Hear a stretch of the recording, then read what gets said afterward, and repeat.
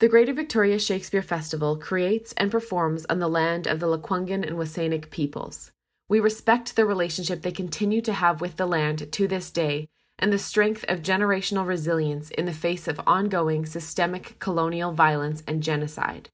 We are committed to the ongoing process of unlearning deeply embedded notions of white supremacy and colonial racism, and to continuing to become better allies wherever we can. As you listen to this podcast, please consider your relationship to this land, and remember that every settler is responsible for dismantling the colonial genocide that Indigenous people continue to face.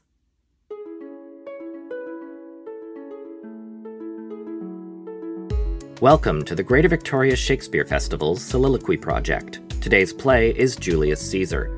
Sound design and theme song for this podcast are by Taylor Lewis. The outro is presented by General Manager Candace Woodland.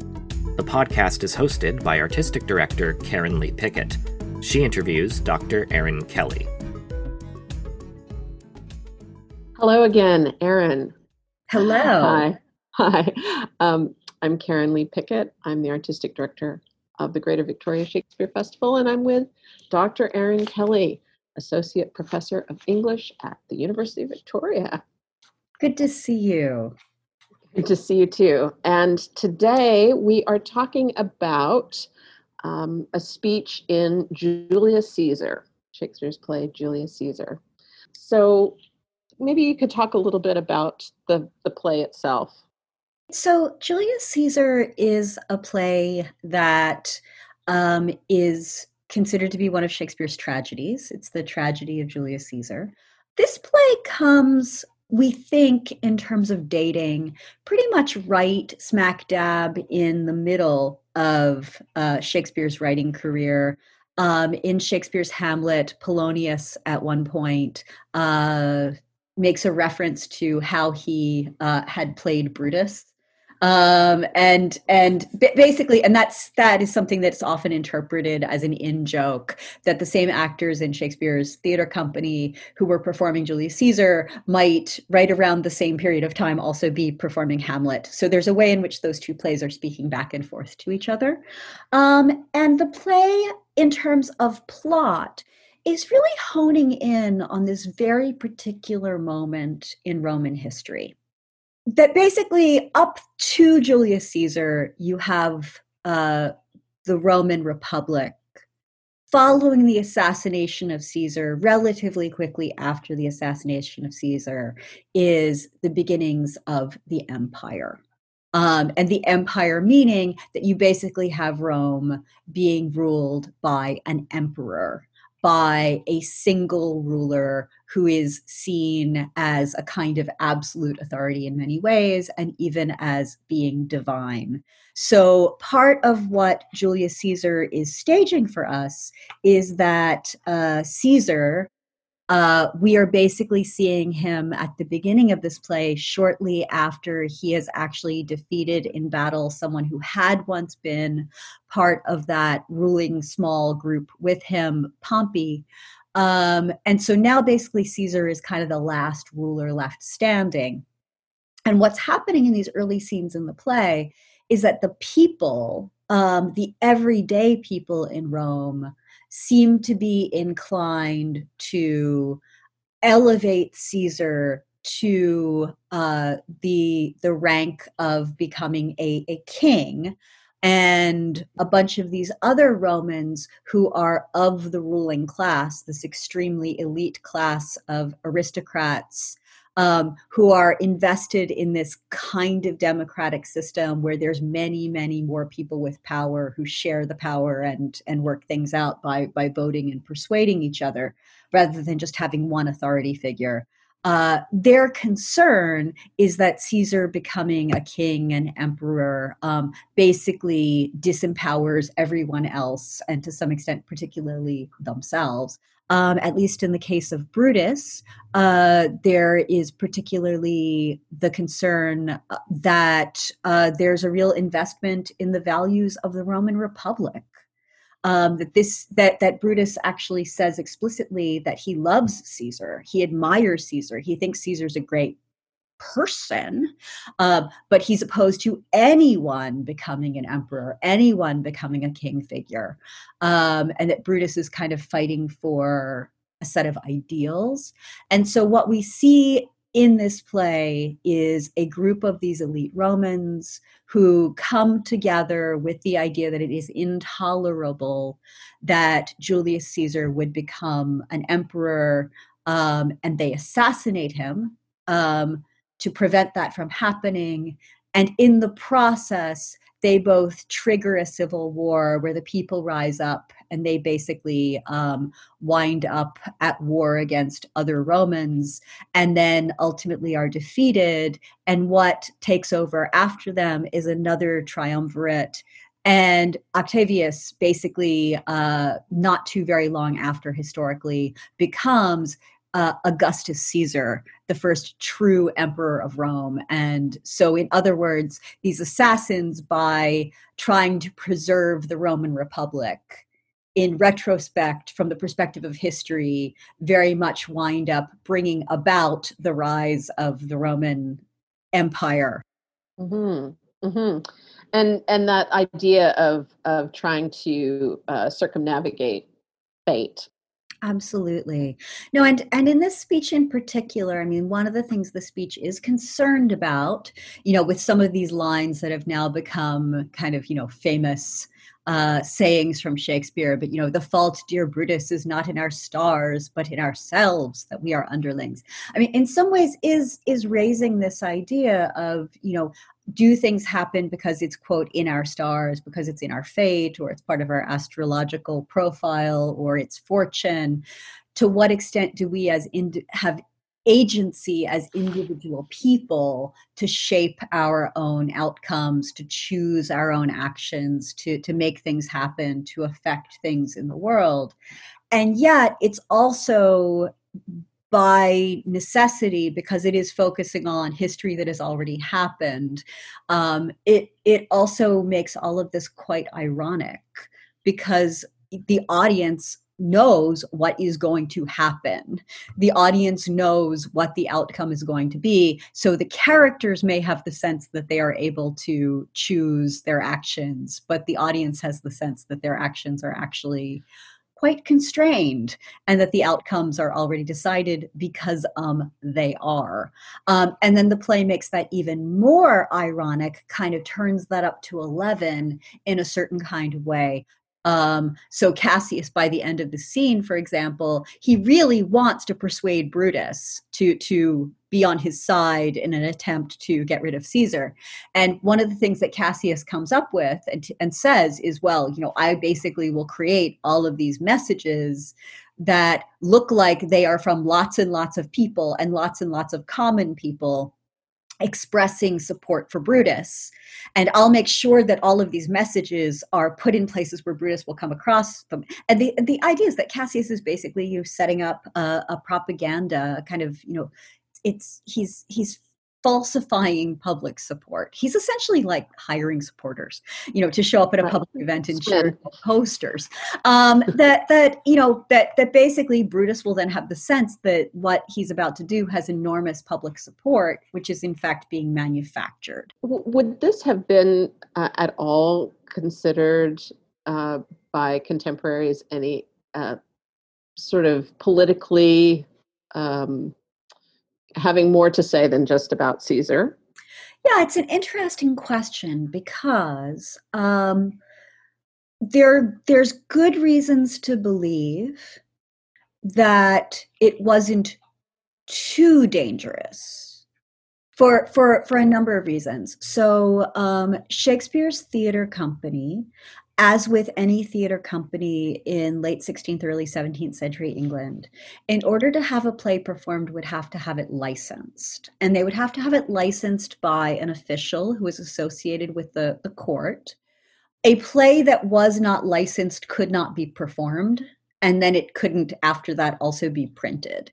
That doesn't mean that it couldn't be interpreted as possibly promoting some dangerous ideas. I mean, England in the early modern period is a monarchy. It's ruled by a queen. Elizabeth, and then starting in 1603 via King James.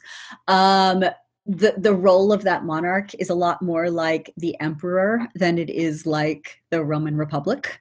This idea that you have all of these characters running around who are really, really worried about having a figure who's going to be a monarch figure, and that this is something to fight against. These are dangerous ideas, and yet it really seems like part of what happened in this early modern period is that people got in a lot of trouble if what they put on stage was explicitly set in the present. Whereas if things were set in the historical past, and particularly if they were representing historical events, that seems to have been seen as less problematic. I suppose it's also possible to make what I think would be a very overly simplistic and reductive argument, which is, oh, well, yes, there are these people who assassinate the leader, who assassinate this king figure, Julius Caesar. And by the end of this play, all of them are dead.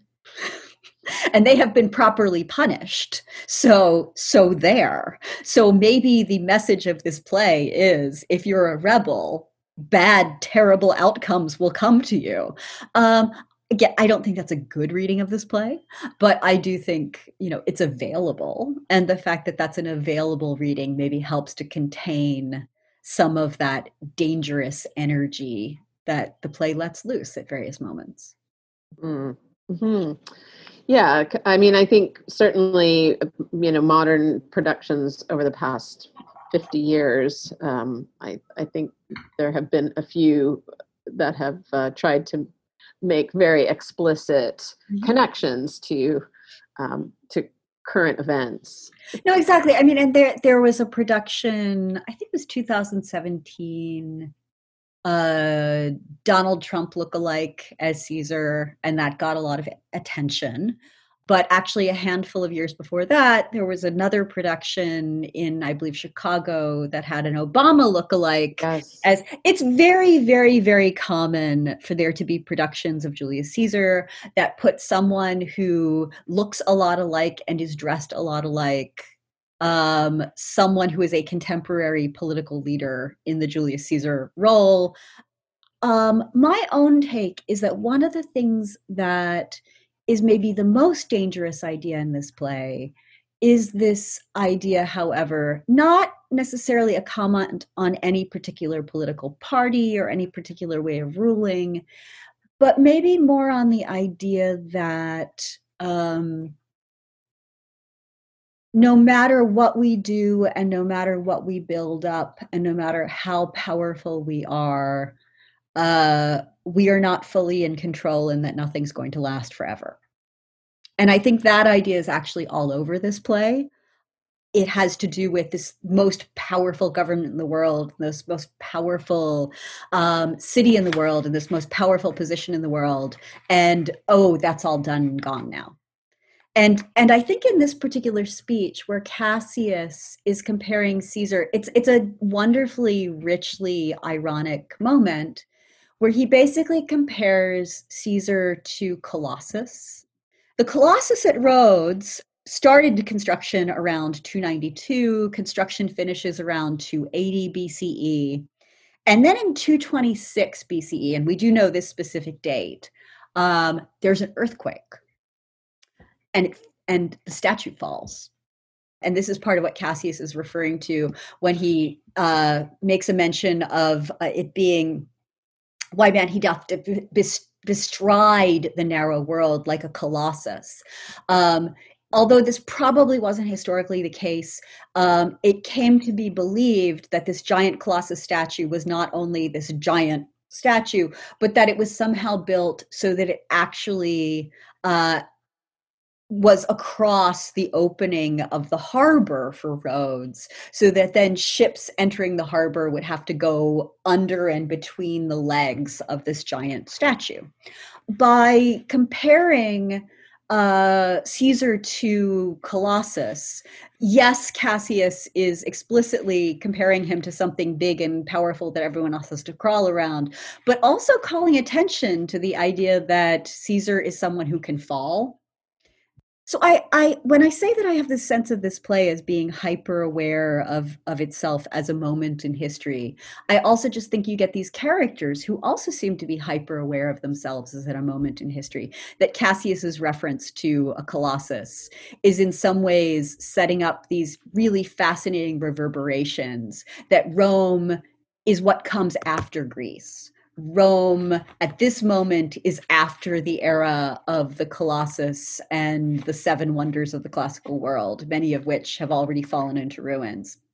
Wow. So it's an interesting reminder about that sort of aspect of history and any historical drama, sort of holding up things as being, the good old days.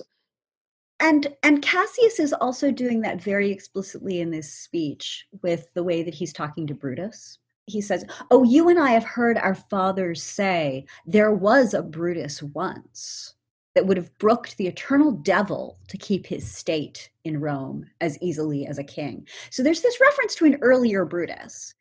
What this play is doing then by having Cassius point to that ancient Brutus is in many ways pointing out, like, you have an ancestor who overthrew kings who were being tyrants and abusing their power.